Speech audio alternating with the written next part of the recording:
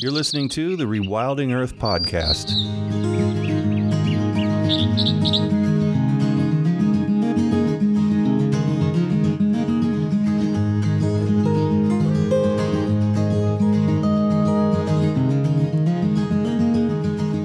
The Rewilding Earth podcast is supported by businesses such as Patagonia, Catula, and Biohabitats, as well as the Whedon Foundation and listeners like you. If you love the work that the Rewilding Institute is doing, please consider donating at rewilding.org. And be sure to sign up for our weekly newsletter while you're there. America's Red Rock Wilderness Act would protect iconic western landscapes with evocative names like Cedar Mesa, the Escalante Canyons, and the Kaparowitz Plateau. This visionary legislation has been introduced in the House of Representatives since 1989. And in 1997, Senator Dick Durbin of Illinois agreed to introduce a Senate version of the bill and has done so every Congress since. The wild and expansive landscape proposed for protection under America's Red Rock Wilderness Act comprises a prime piece of what scientists say is needed today, protecting 30% of America's lands and waters by the year 2030 in order to prevent catastrophic collapse of our natural systems. Today I speak with Southern Utah Wilderness Alliance's Terry Martin and Clayton Doffenbaugh and Rewilding's Wildlands Coordinator Kim Crumbo about what it's going to take to finally get this act passed. First, Clayton gives a bit of background on the iconic wilderness advocacy organization, Southern Utah Wilderness Alliance. Southern Utah Wilderness Alliance, known as SUWA for short, is a grassroots membership-based organization in Utah. It's got about 15,000 members, about half in Utah, the others scattered around the other 49 states of the country. And our sole mission is to get permanent protections for the wilderness quality lands managed by the Bureau of Land Management in the state of Utah. We work in coalition with others in the Utah Wilderness Coalition. There's a steering committee of this coalition that's composed of SUWA, the Sierra Club, and the Natural Resources Defense Council. We've been working on this project for over 30 years. We have a wilderness proposal that in its largest form had roughly 10 million acres to get protected, and we have over the years been piecing together protections that are moving us forward. Over 1 million acres of wilderness, 2 national monuments, 3 million acres of wilderness study areas. And so we're making steady progress. And America's Red Rock Wilderness Act that we'll be talking about here today is the thing that defines the turf of this whole conversation in Utah, which Terry is going to enlighten us on. So as Clayton said, the key vehicle that we focus on to try and bring protection to these lands is called America's Red Rock Wilderness Act. And that act would protect about 9 million acres of public land that is administered by the Bureau of Land Management in Utah. These are lands that lie on the Colorado Plateau portion of Utah, known usually to most people as the Red Rock Country, and also lie in what we call Utah's West Desert, which is basin and range country. And there are many, many reasons to protect this landscape. If any of you know it, you know that it is a place of stunning beauty and spectacular geology. It's a place of an extraordinary abundance of archaeology and sites that are sacred to Native Americans. It has world-class recreational opportunities, hiking, climbing, rafting, biking, camping. And what we're excited about and want to talk about today is that we have some new research that shows that protecting lands in America's Red Rock Wilderness Act would also make a significant contribution to the climate and the extinction crises, as well as moving us closer to the goal of protecting 30% of our country's lands by the year 2030. Kim, I remember you saying something about how this would make a contribution in terms of a percentage of that 30 by 30. I mean, this is very, very significant, isn't it? Well, yeah. When you take a look at, on a state by state basis, the amount of protected areas in existence already contribute to that 30% protected. But when you look at the potential wilderness designations for Utah, and especially the 9 million acres of the American Red Rocks Wilderness Act, brings that total of protected lands within Utah pretty close to about 20% of the state protected. And when you put in some of the other places like the national parks that some of them have wilderness designation, like Zion and Canyonlands and portions of Dinosaur National Monument and Capitol Reef, you're about at the 30% number. So this American Red Rocks Wilderness Act provides the potential, if passed, to really substantially increase the amount of rigorously protected lands that contribute to Utah's contribution to the 30 by 30 effort. And that's a really important point, right? Rigorously protected, meaning we need to, and you've maintained that we need to have at least 10% in rigorously protected status of that 30% to make the 30 by 30 meaningful. Can you explain that a little bit more? Well, yeah, right now the conservationists and the Biden administration are grappling with the term what constitutes protected areas. The International Union of Conservation of Nature, IUCN, has strongly recommended that at least 10% of that protected land, 10%, is rigorously or strictly protected. In the United States, wilderness really is the only designation that achieves that level of protection. So, yeah, it is significant. The fact that Utah has more than 10% protected under those provisions is just a benefit in addition to the other protected areas. So it's significant, and it's something that certainly should be a high priority in terms of the Biden administration pushing to get it passed, as well as the remainder of Congress that's on board with the whole idea of saving the planet. Significant at a national level as well, because those protected lands in Utah would gain us about 1.5% of the total that's necessary to achieve the 30 by 30 goals, which from one single proposal, that's pretty good. How big is this in terms of other proposals that are out there, other wilderness proposals that are as in the same ballpark as serious and close to being decided upon? The only other thing that is larger than America's Red Rock Wilderness Act would be the Northern Rockies Ecosystem Protection Act. And the Red Rocks bill constitutes the largest, or maybe second largest compared to NREPA, network of undesignated wilderness quality lands remaining in the lower 48 states, certainly the largest one inside one state. The size of America's Red Rock Wilderness Act is a significant reason why it would make a major contribution to moving us toward the goal of protecting 30% of our lands. But there's a second reason that I think is as important, and I think your listeners will totally be able to relate to this, and that is because the passage of America's Red Rock Wilderness Act would increase landscape connectivity or wildlife connectivity in the region. And such connectivity is critical to mitigating the extinction and the climate crises, especially in the face of climate change.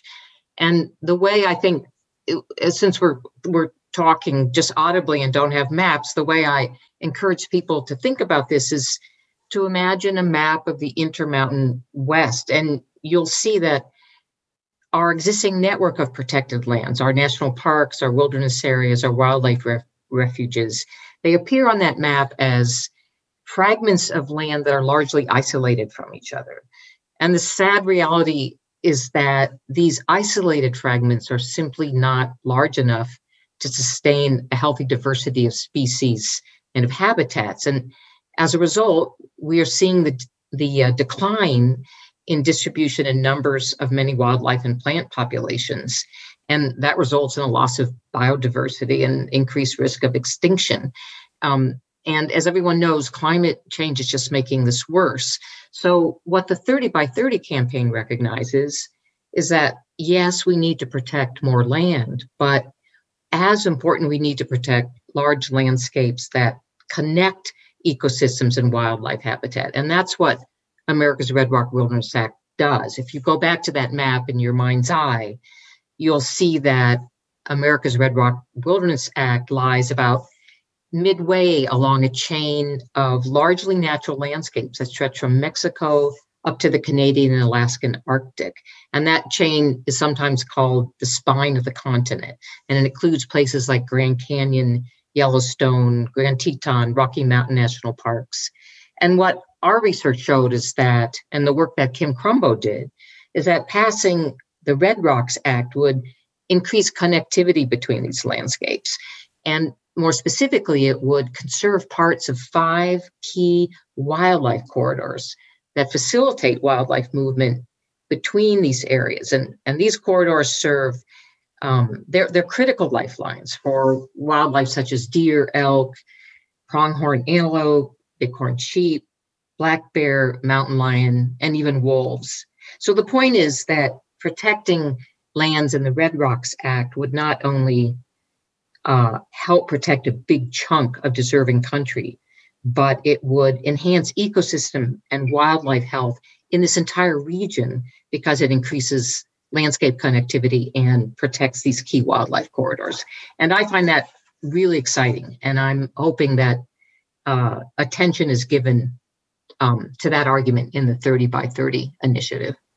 Does it freak you out that we're talking about this outside of our circle, that there's a 30 by 30 discussion going on from our administration down for the first time ever in the history of this country? We're not only talking about just saving a bunch of land, which has been the traditional thing. This is a big chunk of wilderness. We should save it.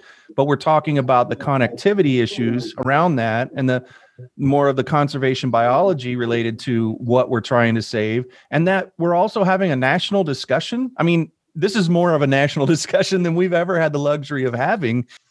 Does it freak me out? No, it completely excites me. I mean, I think that is one of the amazing things about the 30 by 30 initiative. I mean, it's going to be messy. People are going to come at it from a lot of different ways. We all recognize that getting to 30 by 30 is like putting together a puzzle. It requires many different pieces. And from designating more wilderness to creating more national parks to establishing more open space. But all those pieces are important.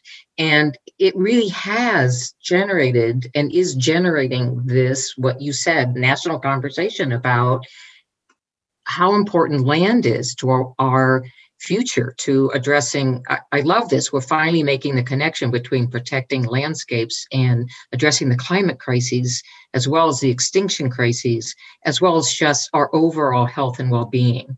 And seeing that we do need to protect big chunks of country like the Red Rocks Act, and we also need to put together a lot of these smaller pieces as well. So I think it's a fantastic conversation, and we're all hopeful that it's going to lead to some real action. Well, I share the excitement. Just being able to talk about this at a national level is an opportunity we haven't had in a long time.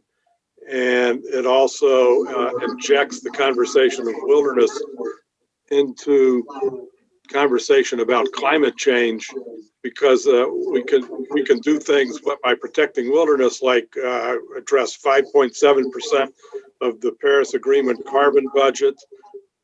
We can sequester land. We have, in addition to needing to have clean energy to prevent greenhouse gases from going in the atmosphere, we need to preserve the Earth's capacity to draw down these greenhouse gases and sequester them. And the research that we've been doing on America's Red Rock Wilderness Act demonstrates the great potential for doing that. The fact that the President of the United States considers climate chaos as an existential threat to not only the planet's diversity of life, but also the humanity, I think elevates this issue, so that people begin to understand that protecting landscapes significantly contributes to that effort. So I'm glad it's on a national, and actually it's on an international scale. So it's high time. Well, I don't suppose that everybody in the world is just totally thrilled about this. It's going to pass with flying colors, that there's no opposition to it. Can we talk a little bit about, I know a lot of people that listen to Rewilding know what the typical arguments always are against anything like this, but this isn't exactly like what we've had before. We're also not in the we're not in the realm that we were before. A lot of the old arguments continue to apply. They still try. But do you guys sense any difference out there now? I mean, of course, we've got the momentum of the an amenable administration, and people are coming around nationally. Polls are indicating non-stakeholders, non-grazers, non-gas and oil, and people like that more and more and more support things like this. And if it was up to them, we'd already have this passed. But what's going on with the opposition, and what do we need to be aware of? Well, the biggest part of the opposition continues to be from the Utah congressional delegation. So we just really need to be aware that they historically have only come to the table when they felt that they had to, and so continuing to drive and continuing to push to get these lands protected, either in sizable pieces or all at once, is the thing that's going to get us to eventual resolution of this cause. You're listening to the Rewilding Earth podcast. Did you know we also publish insightful and inspirational content from leading rewilding scholars, poets, artists, and organizers from around the world? You can visit rewilding.org and sign up for our weekly digest to receive brilliant, fresh insights on everything rewilding. You'll find over a decade of articles and news from the front lines of wildlands protection and all kinds of restoration efforts. Check us out at rewilding.org, and don't forget to share it with friends. The only reason the Utah delegation has cooperated on wilderness bills is when they felt the pressure to do so, and that pressure comes substantially from members of Congress from all across the country signing on and becoming co-sponsors of America's Red Rock Wilderness Act.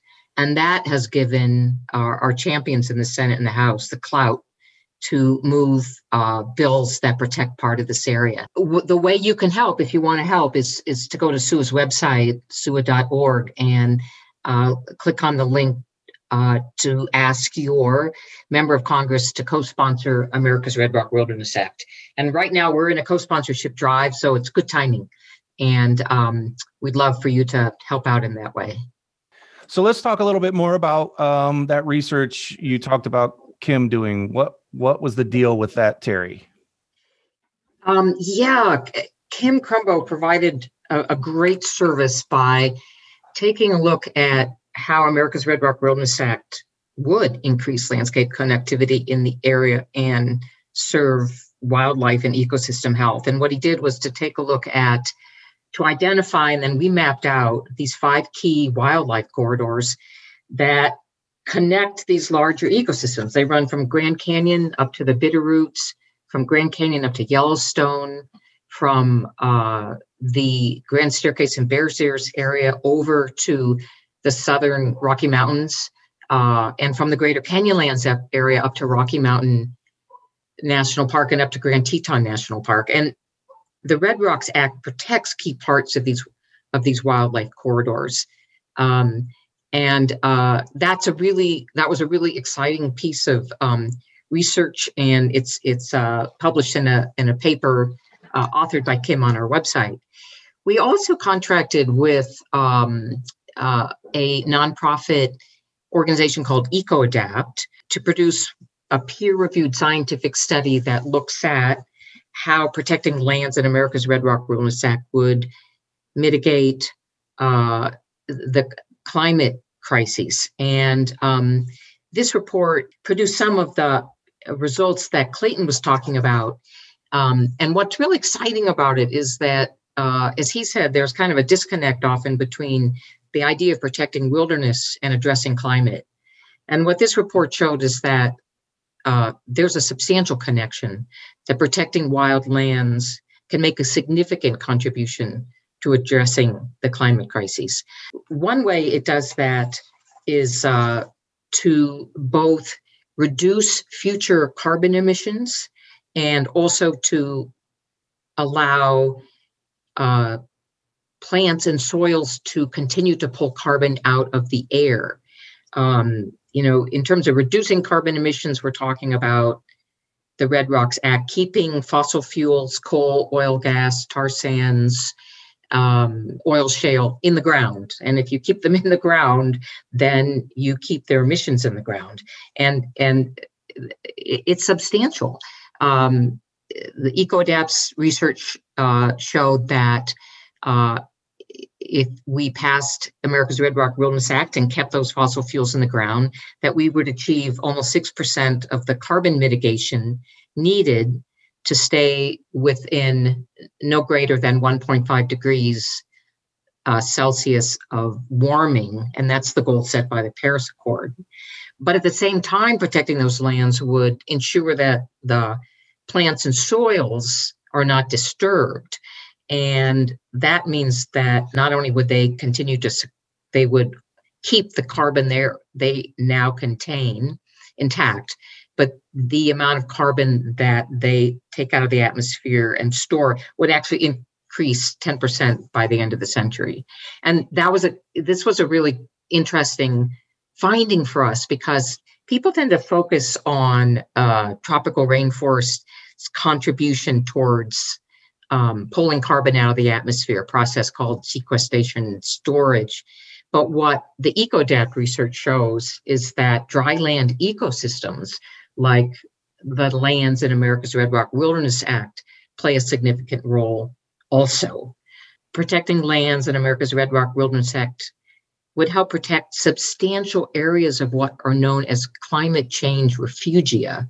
These are areas that are buffered from climate extremes, and they provide a safe haven for animals and plants to possibly just endure climate change or to adapt, particularly adapt over time by changing their range or by making genetic adaptations. And there's not a lot of climate change refugia protected in the Colorado Plateau region. Kim, you've been around a little bit, and you've watched as we've discussed and fought for and won and lost all kinds of wilderness battles, all kinds of public lands battles. Does it feel different now as you hear Terry talking so much about things we don't typically in the past hear conservationists talk so much about ecosystem integrity and refugia and climate and sequestration, carbon sequestration and things like that they don't historically go along with all of the arguments for wilderness and arguments for protection that we, traditionally had. How does that feel to you now in terms of what we're trying to accomplish now? Is that helping a lot, or? Well, yeah, it puts it in a context that it's actually easier to sell protected landscapes in that it puts it in gives you a larger perspective as to the importance, the significance, of protected lands. And it just makes the fact that we've got a much larger audience paying attention to all the implications of what's going on with the changes in climate and the extinction rate for native biodiversity. So it makes it much more, and I hesitate to use the word, but hopeful that we're going to be able to prevail in this task of preserving the diversity of life on this planet. And, well, one of the things that I think is really neat is that we knew all along for all of these years, if we ever got anyone's attention, we only had it for just a very, very short period of time. So you better plunk a panda bear or a mountain lion or some other charismatic megafauna up on the screen talk about that very quickly, get people's attention because they're going to be off to other news really quickly. Now that we have a lot, it feels like we have a lot more time, not as much as we'd want. People are more interested in this stuff, that we are able to go deeper and really show why the arguments we've had in the past for wilderness, for protection, for half Earth, ecologically makes sense. Like, doesn't it feel to you guys, Clayton, that people are leaning in a little bit more, and that we have the opportunity now to have that conversation so that organization leaders that are listening to this right now can be mindful of that and enjoy and maybe think of different ways of taking that extra time that people are taking to lean in and listen to a deeper discussion about these things. Do you feel like that, or am I being too hopeful? Well, we certainly need to go deeper, and we need to go bigger if we're going to accomplish what needs to be accomplished. I think what we're seeing today is that finally the recognition of the significance of climate change and the harm that it can do and the scale of the effort that it's going to take to address it is beginning to sink in. And so people are starting to talk about things that they haven't talked about before, and talk about it in ways that they haven't talked about it before. And I think people are beginning to realize, as we were saying earlier, that it's not just clean energy that needs to address climate change. That's absolutely essential, but it doesn't get us to where we need to go if we're also not protecting the natural world and the habitat and the biodiversity that is around us. And the recognition that both of these things are important and crucial to the future of humanity on the planet is the thing that I think is raising the level of this conversation to the point where it looks like we may be on the verge of seeing some significant action. Okay, SUA gets this. We get the act passed. What in that particular instance, where do we go from there, knowing that the goal biologically, E.O. Wilson, Reed Noss, everybody that's all talked about what is really ultimately required here as a minimum is 50%. Where do we go from here? I mean, where do we go after the SUA's and REPA is passed? Those things are done. We still have work to do, right? Well, certainly there are mechanisms that are larger than these two pieces of legislation that are important too. With Bureau of Land Management lands, there is the opportunity to reinstate the process of establishing wilderness study areas that would be pertinent to millions and millions of acres across the lower 48 states, beyond anything that these two pieces of legislation would protect. And then another piece of legislation is introduced by Senator Cantwell and Representative Galega that would protect roadless areas and national forests that have administrative protections somewhat under threat at this point. So certainly America's Red Rock Wilderness Act is essential, but these other pieces that draw from this effort to protect these lands in Utah, particularly when you're talking about BLM wilderness study areas, are things that can move us into to a much bigger scale that we need to get to move towards 50 by 50. So I also want to offer that here in Utah, the history has been that every time there's been a new national park or national monument established, there's huge controversy. And then within a decade or maybe a bit longer, sometimes a bit shorter, there is enormous public support for that protected area. One reason to be hopeful is to observe that history. Protected lands become embraced and used and appreciated and cherished by people, very quickly, and they become places that people can't imagine living without. So in some ways, our protection efforts just build on themselves. So I think that the question in terms of how do you move from 30% to 50%, some ways I think people will experience the results of more open space nearby in their local community, more wild places, maybe nearby, maybe at a little greater distance where they can go immerse themselves in the natural world. And, the results, cleaner air, cleaner water, some of the climate impacts mitigated. These are favorable things. And protected lands sell themselves when people have a chance to experience them.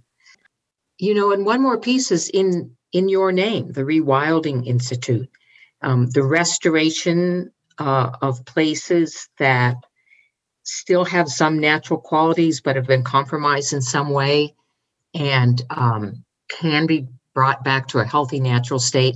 That's part of the 30 by 30 vision. Yeah, and one other thing too, we were talking about wildlife corridors. They have to be defined. There has to be some kind of prescriptive management that protects the connectivity value of those areas too. So that leaves us a lot of latitude in terms of how to do that, and that can contribute significantly to the overall effort toward 50 by 50, particularly. But it also links in a real way the areas that we're working on with areas throughout the region and throughout the continent, really. So, well, first things first. Everybody needs to go to SUWA, SUWA.org. And Terry, click on what? Banners fly across the page, and there's one that says co-sponsor, ask your member of Congress to co-sponsor America's Red Rock Wilderness Act. And if you don't see it in a banner, you'll find it easily on our website. It takes you to a place where you can simply send a prepackaged message or enhance it with your own personal comment, which is always a good idea. And it brings up your members of Congress and allows you to send it to them. So we've been on some really hopeful ground here, and I'd love to hear that. And the reality is that to move the effort to protect lands in America's Red Rock Wilderness Act forward, we definitely need support from members of Congress around the country. And the way that we get that is by constituents raising this issue with them and asking them to act. And wherever you're listening to this podcast, if you want to cheat and just go straight, I'll give you a cheat link that'll take you directly to the page that Terry is talking about. If you go to rewilding.org/POD, and you will see this episode, and I'll have a link in what's called extra credit directly to where you can take action that Terry's talking about. So we've learned 5 key things from the 2 pieces of research that we've been talking about here today that are really crucial to driving home the point about how important these red rock lands are in the bigger planetary picture. We've learned that by protecting all the lands in America's Red Rock Wilderness Act, we can do 1.5% of the total of the 30 by 30, which is really significant for a single piece of a single protection effort. We've learned that we can have nearly 6% of the carbon budget that we can positively impact, the carbon budget that was established by the Paris Climate Agreement. We've learned that we can maintain and increase sequestration capacity to draw down carbon from the atmosphere, increase it by as much as 10% by the end of the century by protecting these areas. We can connect 5 wildlife corridors to other places in the Intermountain West so that we get double the benefit, quintuple the benefit of protecting these lands because of how it enhances the health of other places within the region. And we've learned that we can save climate change refugia for species out the wazoo due to the extreme topographical variation that's found within the lands of America's Red Rock Wilderness Act. So we can gain all of those things if people will go to SUWA's website and click and send the message to their members of Congress asking them to co-sponsor America's Red Rock Wilderness Act. Just one other thing, too, that we've mentioned that this effort in Utah can serve as a template for other areas. When your listeners go to their congressman and ask to support the American Red Rock Wilderness Act, they might also interject what's necessary in their state, in their district too. So that might provide a opportunity to start expanding that discussion. Thanks for listening to the Rewilding Earth podcast. We do what we do because of you. This podcast is supported by listeners like you who long to live in a wilder world. Please consider donating at rewilding.org and subscribe to our weekly news and article digest while you're there. To go the extra mile, you can follow and share Rewilding Earth on Instagram, Facebook, and Twitter. Bonus points for sharing this podcast with your friends. To listen to past episodes, go to rewilding.org/pod. That's rewilding.org/pod.